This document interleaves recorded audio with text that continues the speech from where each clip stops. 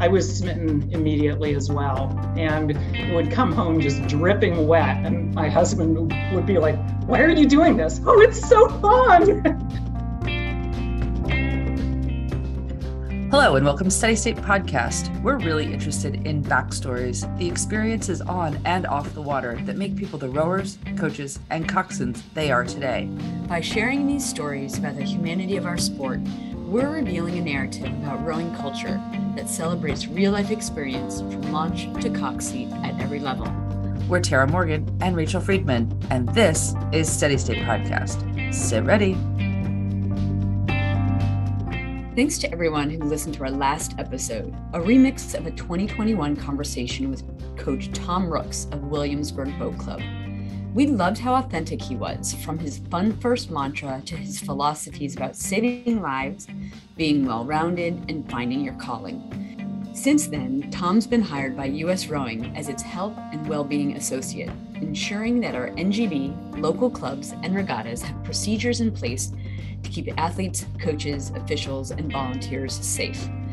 This remix includes a new intro where we banter about Tom, safety, and the 2022 U.S. Rowing Masters Nationals in Sarasota, Florida. If you missed it or any of our episodes, listen anytime at steadystatenetwork.com/podcast or ask your smart speaker to play Steady State Podcast. This episode is made possible in part by Concept 2 and Lake Washington Rowing Club. Become a sponsor for as little as $65 at steadystatenetwork.com/sponsors. If you're a fan of podcasts, try putting your workout in your ears. The free Concept 2 workout podcast, As the Flywheel Spins, offers you invigorating workouts to help you strengthen and condition. Coach Katie Hart will lead you through each workout stroke by stroke. There's nearly 100 workouts to choose from.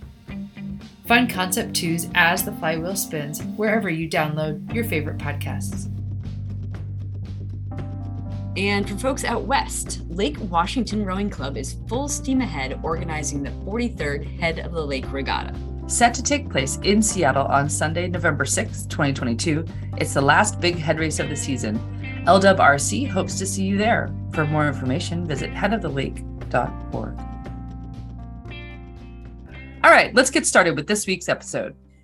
Yeah, as part of our semi-regular club spotlight series, we're heading to California to get to know East Bay Rowing Club, home to community rowing on the Oakland Estuary.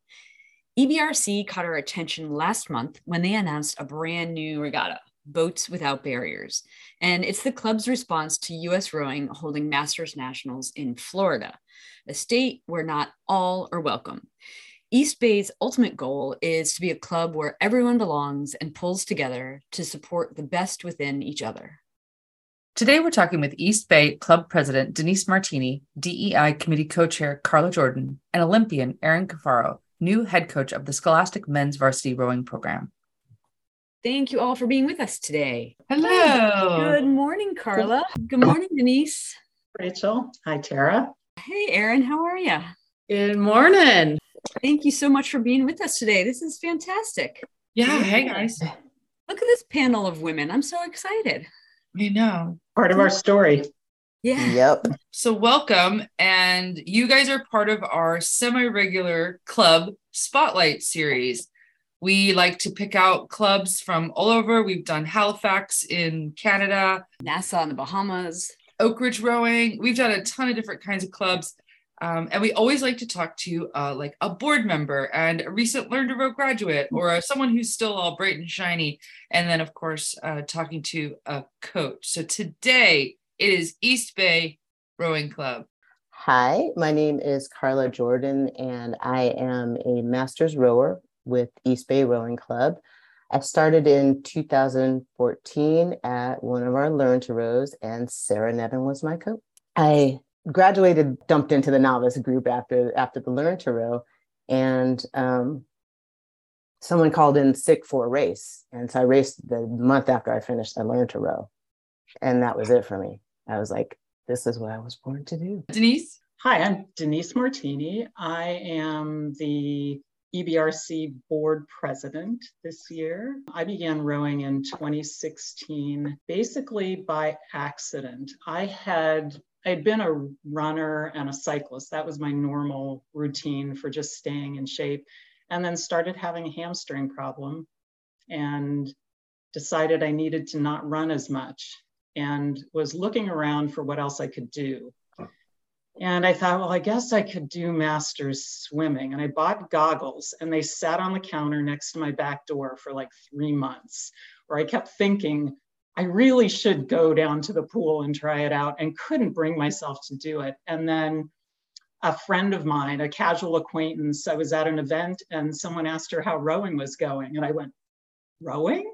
What are you talking about? I assumed masters rowing was people who started rowing in high school and kept going. And she said, oh, you should try it. And I did a January learn to row, dark and rainy. Sarah Nevin was my learn to row coach. A couple of things about it. I am an introvert. The idea of doing something with other people was just horrifying. And when you do a learn to row with Sarah, every morning it's, all right, line up by your first name alphabetically. And then the next time it's line up by your phone number. And I'm like, this is so weird, but she was making us talk to each other. Yeah. And I was surprised how much I enjoyed being around people. And yeah, I was smitten immediately as well. And it would come home just dripping wet. And my husband would be like, why are you doing this? Oh, it's so fun. Yeah. My name is Erin Cafaro, East Bay Rowing Club Director of Training. And then I'm also the Oakland Tech varsity men's coach. I feel like Sarah Nevin is like Kevin Bacon in rowing. Like we all have like 1 degree of Sarah Nevin. So she was my first novice coach at Cal Berkeley. So I started rowing in 2001 at Cal, and I was a direct beneficiary of Title IX. I walked on to the team at Cal and, got my way, earned a scholarship. And I just happened to walk onto this team that was just stacked with, badass women that, took me under their wing. Even though I'm a little bit, on the short side for a rower, they, just basically taught me how to persevere and be a good teammate and make those that are blessed by the gods with, height and dragon lungs, how to make them go fast. And so I had a pretty darn successful career in being in fast boats, went on to the national team, was on the national team for, I guess it was 6 years. And then was blessed to be part of 2 gold medal winning crews. So 2008 in Beijing, we won the women's 8, and then we went and did it again in 2012. I, like Carla and Denise, I just got hooked with this sport, and I was very fortunate to be exposed to this sport, relatively early on. And it really has shaped, the direction of my life. So yes, thank you so much for being with us today. We always like to ask, how is your rowing week going? I had a really bad week until I hit Saturday. Mm-hmm. And Saturday started out bad. We had to do a lot of zhuzhing with the lineups because of the last minute drops. And I thought I was going to be in one lineup, and it changed like 3 times by the time we actually hit the water. But it was the best row I've had in a long time. And it was in a small boat. Yeah. I don't like small boats. We did 20K in a double, and It was awesome. Cool. So yeah, that's a nice surprise. Week. Yeah. Yeah. Great way to end it. Yeah. Denise? My rowing week was interesting. Mm-hmm. Being the board president, a lot of my rowing week has to do with the club. And it was just a week of a lot of kind of change, which always but the great thing about rowing is, man, when you're on the water, everything just goes away. And so it was a good week. It was good ending it with the 20K, because that's just, you get done with that, you got nothing left. And then Saturday is just, you're a deflated balloon and just kind of relax. And I took a little nap, and it was my husband's birthday, so we had a great dinner out. And yeah, it was just nice. It was a good week. Oh, that sounds like a fantastic road, 20K to end the week. Is that something that's standard for you guys on a Saturday, or just this part of the season? It kind of used to be, and because of sprint season, we've shortened it a little bit. But now that we're starting to head back into head racing season, and we're going to start our head racing season with a marathon, or I think we're going to do a half marathon. We're starting to head back into that 20K. And we call it the Tour of the Estuary. Right. So we essentially go from Jack London Square at the north all the way down to Oakland Airport, like as far as the water goes. Mm-hmm. We used to call it To the Watermelon because there's a rock with a watermelon painted on it. Yeah, it's shaped like a watermelon. Yeah, it's just this rock that looks like a watermelon, but they're doing shoreline work and they took the watermelon away. Oh, they're going to put it back though, because there's been outcry. Oh, I was going to say, we got to start a movement here. Right. It'll go back. It will be back. So Erin, I know you've had a big week. So what's your rowing week been like? Actually, it's been quite wonderful. It was like my first week really back to rowing. I actually got in the coaching launch by myself this week, and it was a little rough. I think I waked Carla out in her small boat a couple of times. It was not bad compared to the other wakes. There we go. Thank you for being so gracious. I was working with some of the intermediate mixed masters crew. It was wonderful. It's a different perspective going forward again, and like looking at everybody in the coaches launch. And it was just so beautiful to be there with the sunrise again, and also be able to like go and, not be super sweaty and go to work and go straight to the next thing. I actually haven't been on the water for quite a while. I imagine I'll do something about that soon. But okay, so you guys share water. We're going to talk about where you row in just a second, but I just want to clarify. You share water with Cal. Yep. You have the pleasure of being on the water with none other than Sarah Nevin, who is one of my personal heroes. Yes. Sarah Nevin, coach, who just returned to Cal. After trying to retire, but getting lured back to Cal. She did retire again. No, she retired again? Yep. She did like a one year, like kind of, last round, but yeah, she's retired again. But so she had her last hurrah and she said, I'm done. Retirement is awaiting. She's one of my personal heroes and one of my legends. And so you're so lucky to even just be in the vicinity. I would love to be on the water with her. Well, hey, Tara, I think it might be time for rapid fire. Okay. Yeah. Rapid fire. Yeah. So every episode, we put our guests in the hot seat for a lightning round of questions to help our listeners get to know all of you. So are you ready? Sure. Ready. Excellent. All right. So we'll have each of you answer each question that we ask. So let's do this in this order. We're going to have Erin answer, then Carla, then Denise. Right. Perfect. Okay. Right. Port or starboard? Port, but I can do a little bit. I dabble in starboard. I like that. Port. Starboard. Bow seat or stroke seat? Depends what boat, but mostly bow. Mostly Stroke. Stroke if we can get a starboard rig date. We're halfway there, and we will have one soon. But I love stroking, so I do the equivalent. I like a 7-seat too. That's when you just sneak into the boathouse in the middle of the night and just like, We thought it would be easy. It is not easy. Oh. Okay. Sprint race or head race? Oof. Head race. Well, it depends. If it's the Charles, then no, but every other race. Now I've just come around to head race. Same, head race. All right. And do you prefer unisuit or tank and trow?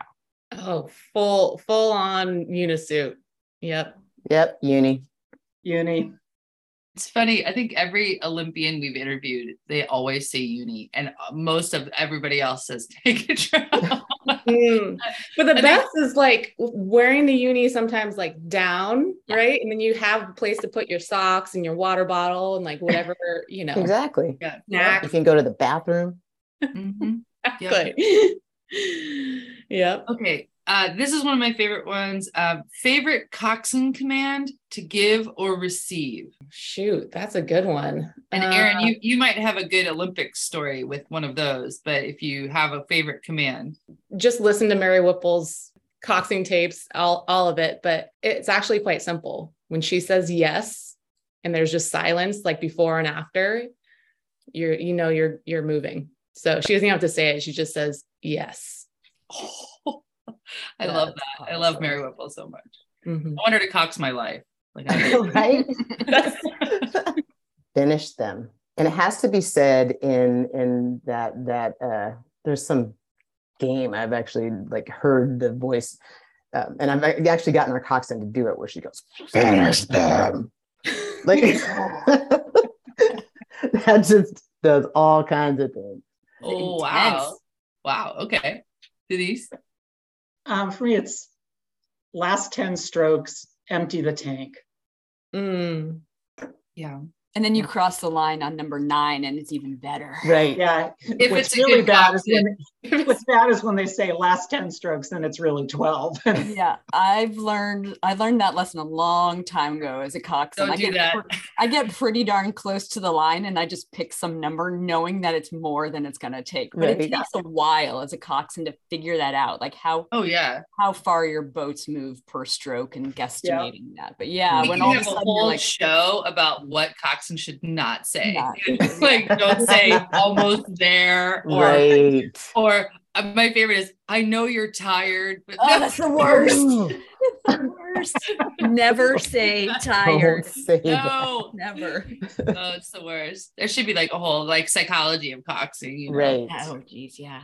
Okay, Rachel. Yes. All right. Next question. Calories, watts, or splits on the erg? Ooh, yeah. I mean, I've done some calorie work, but if I don't want to pay attention, but I love a good split screen, with all the information and the power curve. Yep. I'll have to echo that split screen or splits and power curve. Yeah, exactly the same. That's all the information I need. Yep. Best place to row? I've been pretty damn privileged, but I would say Lucerne, Switzerland. Yeah, we've heard that's the most popular answer from people who've been there. Yeah. It's pretty magical. What is it about that location? Can you describe it for us? All right, so it's like nestled in between like these big, beautiful green we're always there in the spring, so it's green like hills, I guess in the mountains of Switzerland, and the starting line, so basically where the spectators are and where like the boathouse and everything is in the last like 500 meters. So as you kind of go up to the starting line, it is there's all these like cows on the hillside with like bells on. And it really is like a scene out of like, I don't know, Sound of Music or something. Like it is the most peaceful starting line I've ever had. And then it just feels like you're there. Sometimes, in other places I've rowed, like it just feels like the starting line is like anxiety ridden, but like for some reason, like there you're just like, this is where I want to be. Like it just kind of feels like, you're like, this is why I'm here. There, like you can't help but see just like this peaceful, beautiful surroundings. And then, it's also usually like first race of the year, but I just think it's the beautiful scenery and like the vision in the like auditory kind of like hearing these like cows mooing and clucking along. And but I hadn't heard about the cows before, so thanks for adding that to my no. I hadn't heard about the cows. No, I'm like trying to paint this picture, but it is really like it is a feel. Carla, what about you? What's your favorite place to row? That's hard. I don't have a ton of experience, but I really do love the estuary. It's noisy, loud. The water can be unpredictable. Sometimes it's glass. Sometimes it feels like you're on a 3-hour tour. Mm-hmm. But it's home. What about you, Denise? Yeah, it's kind of the same as Carla. My experience on other water is kind of limited to regattas. Charles River, I must admit, I went to MIT. I had a view out my dorm room for my entire career, my entire college career, basically right across from the boathouse. I never rowed. I never even noticed that the head of the Charles happened. So for me, it just feels really nice being on the water there. But the estuary is really its home, and it is cool. You know, you've got Coast Guard vessels and tugboats, and it's a working waterway. And somehow you do feel like you're in the middle of life when you're there. And I like that description. You have a really wide range of rowing on that body of water too. You've got Cal, you've got Strokes, you've got the national team, and then in our boathouse, a bunch of kids. It's just a great place. Yeah. Our last question, most important of the day: coffee before or after a row? Both. After. Before and after. Mm-hmm. Just drip it right in. Yep. Mm-hmm. I do wish that there were cup holders in the 8. I really do.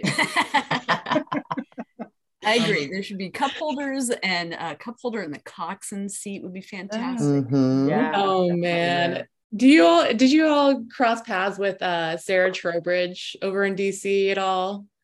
She was on the national team for a while. She actually grew up in DC, and trained out of there for a while, but she's now the new University of Oklahoma women's coach. But training with her, like, she brought coffee in the boat, to much of our coaches' chagrin, but she would just be running, like, and was always late to practice. And so she would just be running down to the dock with like a Wawa cup of like, like super cup. And she would literally put just like regular paper cup of coffee in the bow of the boat. And she's very skillful rower, and would be able to keep it up.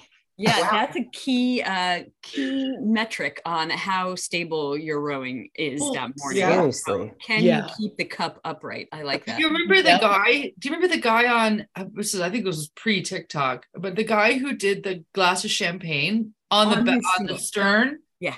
And he had his GoPro, and he had a glass of champagne on the stern, and that was how he got himself to. When I used to teach single sculling, I would put those little like bobble toys, those little bobblehead toys. I would put that on the stern of the boat, like way out, because it gave them something to look at, but it also was like, don't let the head bobble. No bobble, That's good. And it was the little alien one that was like from Archie McPhee's. It was like, blah, blah, blah, blah, Wow. Okay, so Denise, because you are the current president of East Bay Rowing Club, can you tell us a bit how East Bay got started, who rows there, and what makes it so special? Sure. We started in 2007 as Jack London Aquatic Center. There was a transition somewhere around 2011 where East Bay Rowing Club became the entity it is now. We had founding mothers, not founding fathers, one of whom still rows with us. And it started out as a women's team, a small group. They, after a year or so, added some men, and we're still working on diversity, trying to get more men. And then in 2013, we started our juniors program, which is a scholastic team. It's Oakland Tech High School, so Oakland Technical High School. And it's a team that's open to any Oakland Unified School District high school student. We have about 160 masters rowers right now. And we're not sure how many juniors rowers we'll have this year. Last year was a little light. We were still rebuilding from COVID. Some kids were just not back to school full time, but we are enthusiastically hoping that we're going to have a pretty good group of 80 or so juniors. We'll know in another week or so. Mm-hmm. We are a very diverse boathouse. We have a novice, we have Learn to Row. We have a novice program that runs at 5:20 and at 8 a.m. And then we have what we call mixed masters, which is people who are moving up from novice and either are not skilled enough to go onto the competitive team or don't want to go on the competitive team because they don't want to compete. And then we have a comp women and comp men's team. I love the mixed masters. I'm just thinking all sorts of graphic design things for mixed masters. Maybe because I'm old right? enough. I keep on telling Denise, I'm like, it just brings me back to like Beastie Boys. Yeah. Oh, Beastie Boys. Right. Oh, I was being. In my mind, it was a very domestic. I'm thinking of literally like mixed A blender, masters, like the right? things that you mix things in the kitchen. Right. That's what I was thinking like the little little thing. Yeah. Yeah. That's great. So what do you, I mean, all of you can speak to this too, but what do you think is so special about East Bay? Like what makes it so special for you? And all three of you obviously can answer. Yeah, I think the big thing about it is it really is the home of community rowing in the East Bay. There are a couple of other boat clubs that have masters, but we really are endeavoring to make it be a place where everyone feels comfortable. It's been an ongoing mission, and I think I'll let Carla talk a bit more about what we do to make it more like that and what we've been doing over the past few years, but it's paying off. In fact, we should probably get a big group photo of the entire club, because it does not look like what you picture a rowing club looking like. And I'm really proud of that. It actually doesn't look the same as it looked pre-pandemic. True. Like it's completely transformed. And that's largely due in part to the fact that after we got back on the water, our DEI committee had a relationship with an outdoor hiking group. It was called Outdoor Afro. And it was just a group of Black, mostly women, but just people who did hikes together and those kinds of things, and wanted to come and learn how to row. So we did a learn to row just for that group. And they loved it. No one from that particular group joined, but the idea was formed, why can't we do this kind of outreach in our community and just get the people who live here to come down and row? And that's what we did. We started a monthly free 2-hour community learn to row, and we just started hitting the pavement, talking to different people and getting them to come down. And so from that, we did get people to join. And so then our the next fully formed learn to row, the 3-week sessions that we have, was completely diverse. Like it didn't look anything like the boathouse, and we were just looking at each other going, oh my God. Congrats. But 90% of those people joined the club. Oh, wow. That's and huge. then the next one, we kept doing it. And so we don't have learn to rows every month, like the fully formed ones. But, as we started to build people up in these community learn to rows, they just would sit in a queue for the learn to rows. So the learn to rows were filling up immediately with people that had been in the community learn to rows. And so now our novice team and our intermediate team are pretty diverse. They're men, women, tons of people of color. We have 2 or 3 women that row in hijabs. So, I mean, it's been a really amazing thing to see. And that was just over the course of, I don't know, 6 months, Denise? It was pretty quickly. Yeah. Steady State Podcast is made possible with listener support. Today, we're sending a big thank you to our newest Patreon crew members, Bobby K. and Denise M. If you want to join our lineup, find out about our Patreon support levels and benefits at patreon.com/Steady State Network. In 2, we're back with East Bay Rowing Club. That's 1, 2. I would gather that, this is something that every single club struggles with and talks about and has a commitment to, and more so now, I think, than ever. And what would you say goes into your looking back now, what would you say went into your recipe for success on this? Nothing. We just wanted to present this thing to people who may not have had the opportunity to know it exists.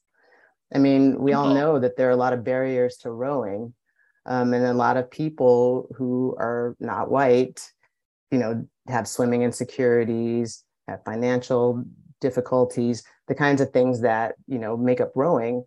And they just don't know it exists because they don't know anyone who does it.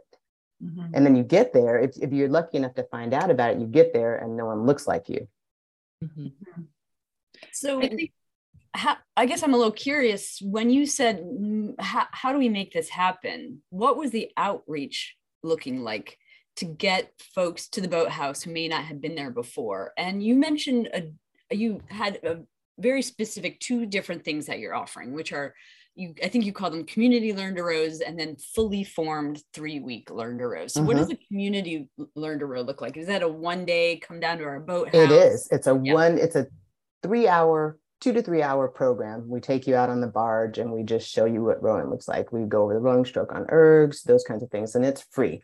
And we tell people when we're talking to them in email, and then when we talk to them when they get there, you can come to as many of those as you want until we get to the regular learn to row, where you can actually join the club, which some people have taken advantage of. Like when, because if they have to wait for, some of them come and they're so hooked, they want to join the club right now. But, you can't dump brand new rowers into an ongoing program. So we ask them to wait until we get to our regular 3-week learn to row, which will then give you enough skill to join the novice team. But if we have to wait to have those longer learn to rows, we just let people come to the monthly community learn to row. We had a number of people do that. I love that, because I think one of the barriers to participation in rowing, and this crosses all kinds of class and gender and everything else, is this sense of diving into something that they feel really like they have to commit to. And the commitment factor, so everyone, just yesterday, I was walking with someone I don't even know and mentioned rowing. And she's like, oh, you're up at 4 a.m. with, 20 of your best friends. And I was like, no.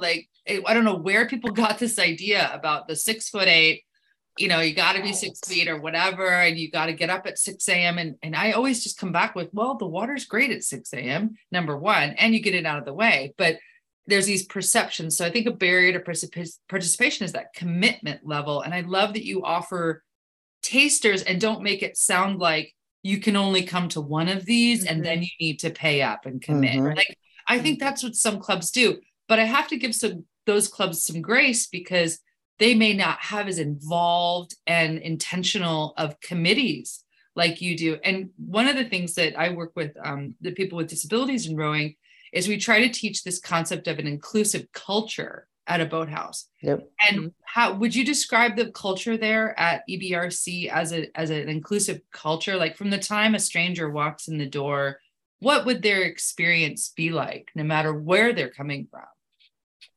Well, they are welcomed, first of all, by the membership chair. So she's always there to greet new rowers. But if she's not there, then she always has someone there to meet with them, be it the captains or the coaches.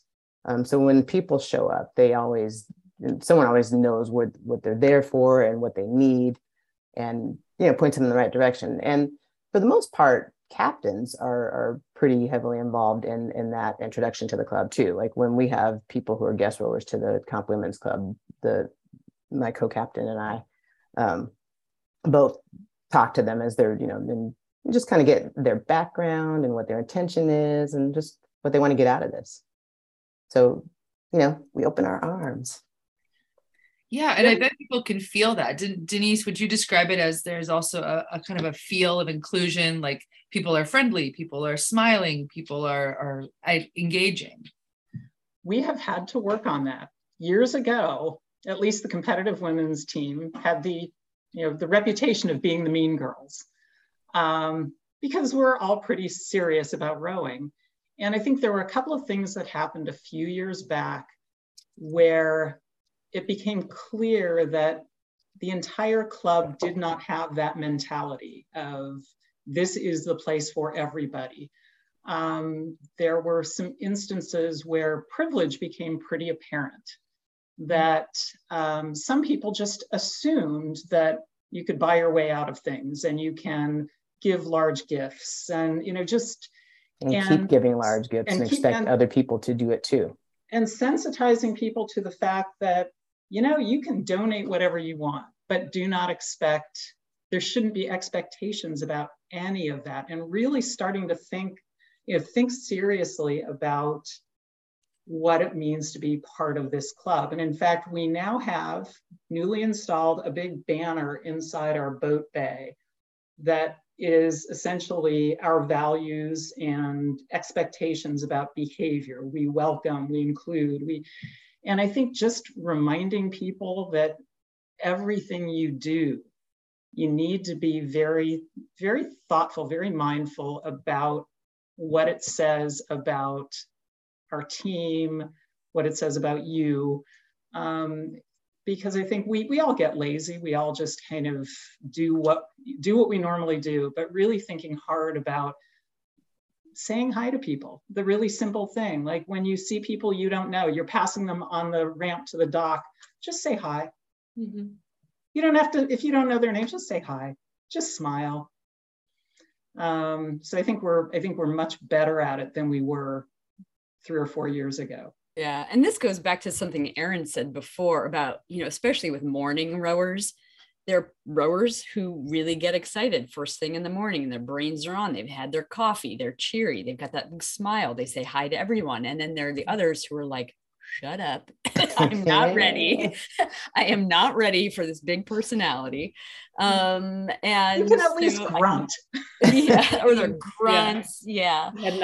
But I do like what you're saying, Denise. It can be as simple as a hello. And those hellos can be challenging for people. I live in a city where people look down at the sidewalk. We do not say hello to each other, which is kind of a bummer, but look up, say hello, and that you never know what's going to come of that. That's going to help someone start their day. It might start a conversation. It might start a new friendship. And it's that easy. It's a tricky spot to be an accomplished rower, and you're standing in the boathouse, whether it's been a year or 20 years, and you're standing there and you it's your responsibility to emulate like the ideals and the values of that boathouse. And if you're really that tunnel visioned, like that's not going to work. Not that there's no place for you. There's obviously a place for you, but you want to be interdependent like the sport. It's like, be like rowing, be interdependent, be permeable, be curious, be approachable, right? So you need to send us a picture of that banner, 100%. Next time you're down there, send us a picture of the banner. I wanted to ask about, so we've had a lot of DEI conversations, and as have a lot of people in the last couple of years, especially with the rowing community. And there's some amazing programs out there. There's STEM to Stern. There's A Most Beautiful Thing. There's different programs at different boathouses that we've been spotlighting and hearing about.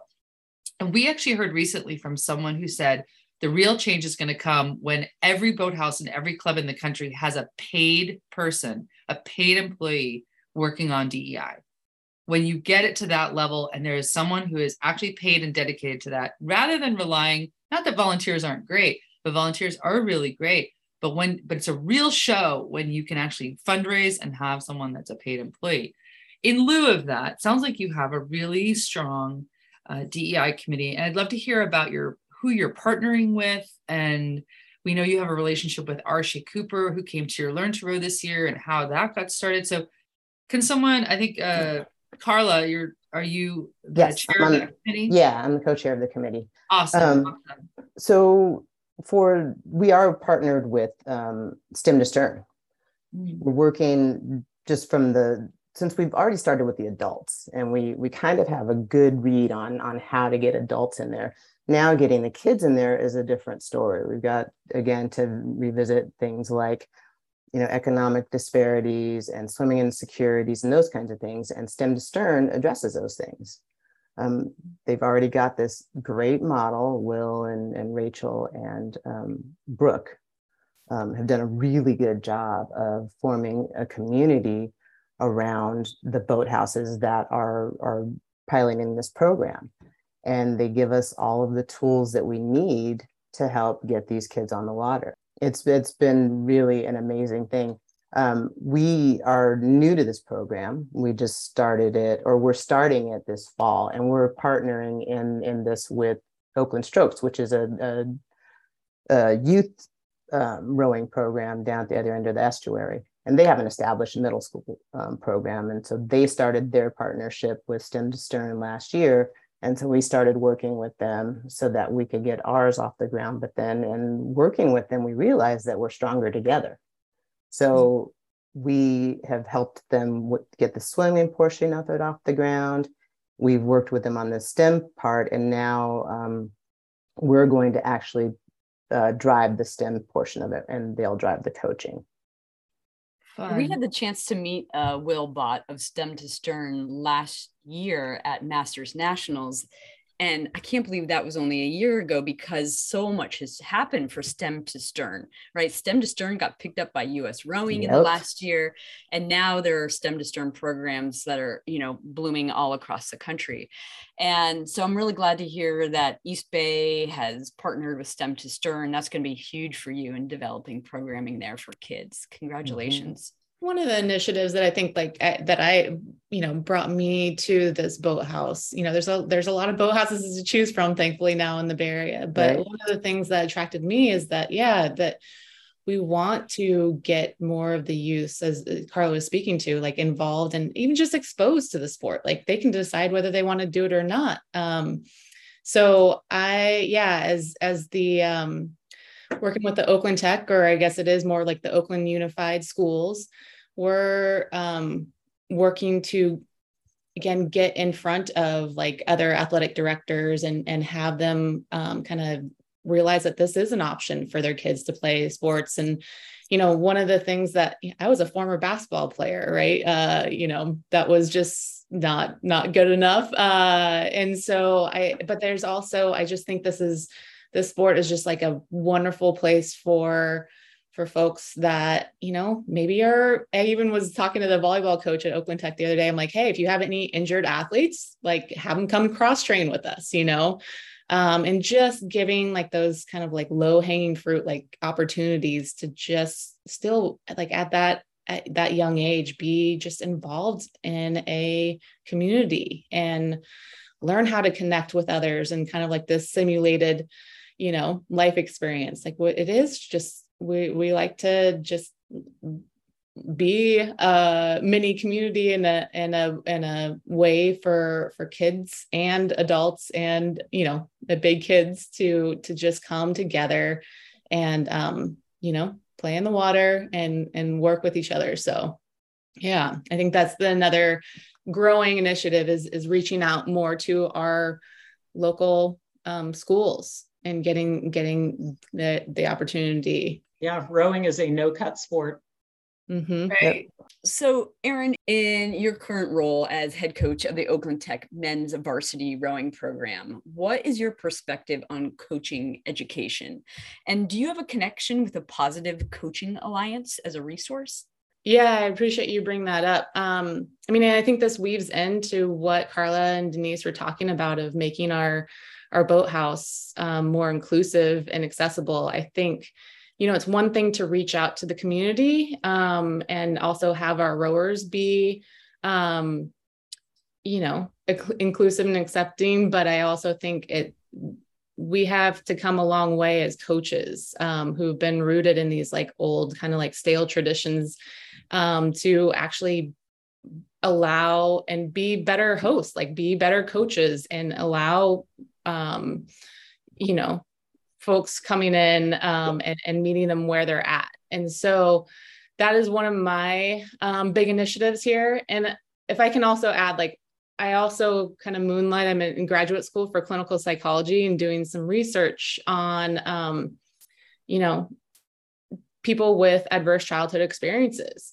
And one of the best things that we found is finding a community, even if you don't have the support at home, coming to a place like a boathouse or like a sports team or like a, even a church group or whatever kind of group you have, like having a place where you can come and be a part of, another social community is just it makes a huge difference in the development of a kid and of a human. And so I think our roles as coaches, and why I'm kind of coming on as back into this coaching role, is I think it's really, I've sat in a room as a therapist for the past few years, and I actually think coaches that's the place where we can meet people more where they're at. And we really, I think with Positive Coaching Alliance, it's the program that I've seen the best that mimics like the good research of how to build an inclusive community. And there's programming for coaches, there's programming for athletes, and there's also programming for parents as well, of like how to use sport. And again, this isn't, the goal isn't to win, the gold medal for, 7 minutes until the next race. The goal is really to create better humans where we can just be, respectful and aware of ourselves and be a part of this community. So all that being said, yeah, I think, it's a beautiful thing to, it all, not to, steal from Arche's phrase, but I do think it is a beautiful thing when we are able to include people from the community, but we do need to have better hosts. We need to do our own work here, especially for folks like myself that just come from, mostly white, able-bodied, neurotypical, middle-class SES backgrounds. Like, we need to do our own work and not just expect us to go out to, do the DEI work without that. So, yeah. Yeah, this is a big topic of conversation that Tara and I have dabbled in with a lot of coaches, because a lot of us, especially those of us who maybe are a little bit older and we've been coaching for a long way, either they're coaches who are set in their ways, or if we think about coaching education, there are coaches who maybe got a US Rowing level 1, level 2 certification, and then it was like that was it. And they said that's enough. And they've continued to coach without moving their own coaching forward. And I know I've been following the Positive Coaching Alliance for a few years on social media, and there's always good stuff being shared. And I've always paid attention to it, even though, quote unquote, even though it is really developed for coaches working with younger athletes, like the information is valid across the board. If you're working with young athletes or you're working with masters rowers, like you still need to understand as a coach how to interact with your athletes in a positive, meaningful way. Steady State Podcast celebrates real life experience from launch to cox seat at every level. Search the archive at steadystatenetwork.com/podcast-topics or listen to your favorite podcast app. One thing, and the main thing of why we wanted to talk to you guys today, was we have had a little kerfuffle about Masters Nationals being held in Florida. The state of Florida, as we all know, is not the most welcoming state to all bodies and all types.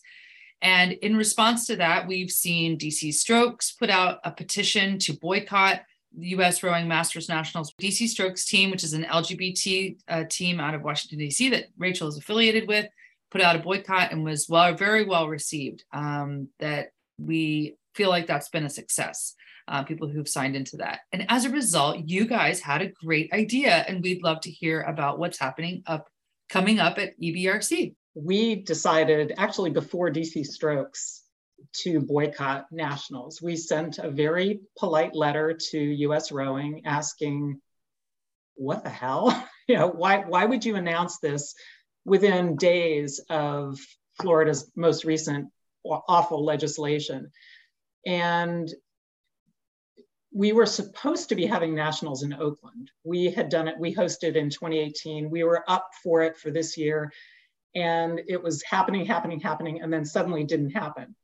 And wanted to know why. So to US Rowing's credit, they responded to us and said, let's talk. And so we had a really productive call with them. And it did largely come down to money, because previously Oakland had contributed a fair amount to hosting it here. It's more expensive to do things on Lake Merritt than it is on a dedicated rowing facility. But as part of that, we asked, given that you're doing it in Florida, what are you doing to protect rowers? And the response we got was, well, we could do that. And we said, okay, you could, and we think you should. We gave them a list. And again, to their credit, they've come back and done everything that we suggested that they should do. So I'm really impressed with US Rowing's stepping up and being very assertive and upfront about protecting the entire community. But in the meantime, we decided we're not going, we're boycotting it. Let's host our own regatta here. The woman who is our director for this regatta said, I've put on swim meets before. How hard can it be? So she grabbed this one by the horns. And so we are hosting a regatta on August 20th. It is on the estuary. So again, rowers will get to experience what it's like to row on an active waterway. There won't be lane lines, but we will have it cordoned off enough so that it's protected. 1,000-meter course. It's just a one-day regatta. So far, we have, I think, 7 clubs that have committed to participating. We're hoping that, we know that most clubs are like us, who they sign up like the day the deadline comes up. But we're really excited. We're getting a lot of interest. We hear that DC Strokes is sending some folks, which I've got bedrooms here, so I'm one of the people that is volunteering to host. So yeah, we are really excited, and we want to make this not a one-year thing. The title of our regatta is Boats Without Barriers, and we want it to be an ongoing regatta. So we're hoping for success, and yeah, well, fingers crossed for you all there. When I first heard about Boats Without Barriers, you guys had just announced it, and this was 4 or 6 weeks ago, not that long ago. Not so long, yeah. But it was so exciting. And from the perspective of someone who's been involved with DC Strokes for about 12 years, and I'm currently coaching for Strokes, and heavily involved with the discussions around the boycott of Masters Nationals, to see what East Bay is doing in response was just amazing and heartwarming. And even if you had the idea to boycott first, we're still think you're amazing. And I'm really glad to hear that this is, hopefully, fingers crossed, not a one-off. I really hope that you have success this year and run Boats Without Barriers in years to come. Steady State's a big fan, so thank you for taking that on. I just appreciate you all reaching out, and Absolutely. I appreciate the work that you're doing and bringing, like you said, this everyday rower to the forefront. Oh, well, thank you for saying such nice things. We really are trying to create a wonderful, tight-knit community across the country, and we're learning day by day and interview by interview that the community is spread out wide, but it's pretty small if you just get to talking with people. Yeah. And we're all connected by a love for this sport, so it's really great. And it's why we can all go to different regattas and go to boathouses all over the country and say hi and sleep on each other's couches and all yeah. All right. Well, thank you so much. This has been amazing. Really lively, wonderful conversation. I hope this isn't the last time we all talk to each other. We'll have to check in after your event and find out how it went. So thank you so much. So thank you. Thank you. Thank you for talking to us. All right. Have a great afternoon. Have a great rest of your day. Thank you. Bye. To see photos of Erin, Denise, and Carla, and get links to the people, clubs, and events mentioned in this episode, check out the show notes on our website. Hey, Tara, I think some listeners might not know that Steady State is more than a podcast. Yeah, we should definitely tell them we've got virtual events happening every week that bring together the rowing community from across the country and around the world. Yeah, I always look forward to Friday mornings when you and I get together for coffee chat. We talk about rowing, racing, and technique, but also deep dive into things like inclusion and leadership. We hope you'll join us Friday mornings at 8 o'clock West, 11 o'clock East, live on Facebook, Twitter, and YouTube. Grab your favorite mug and add your voice to the conversation. To find out more about any of our events, visit steadystatenetwork.com/calendar. Steady State Podcast is a production of Steady State Network.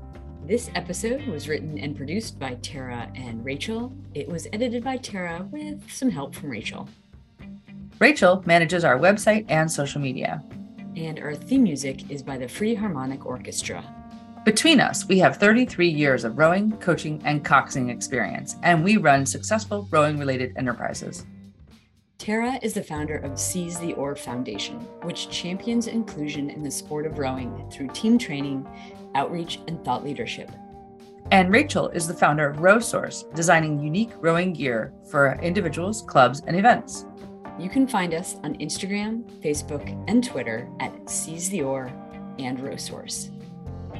Follow Steady State Network on Facebook and Instagram at Steady State Network and on Twitter at Steady State Row. Visit steadystatenetwork.com to subscribe to our weekly newsletter.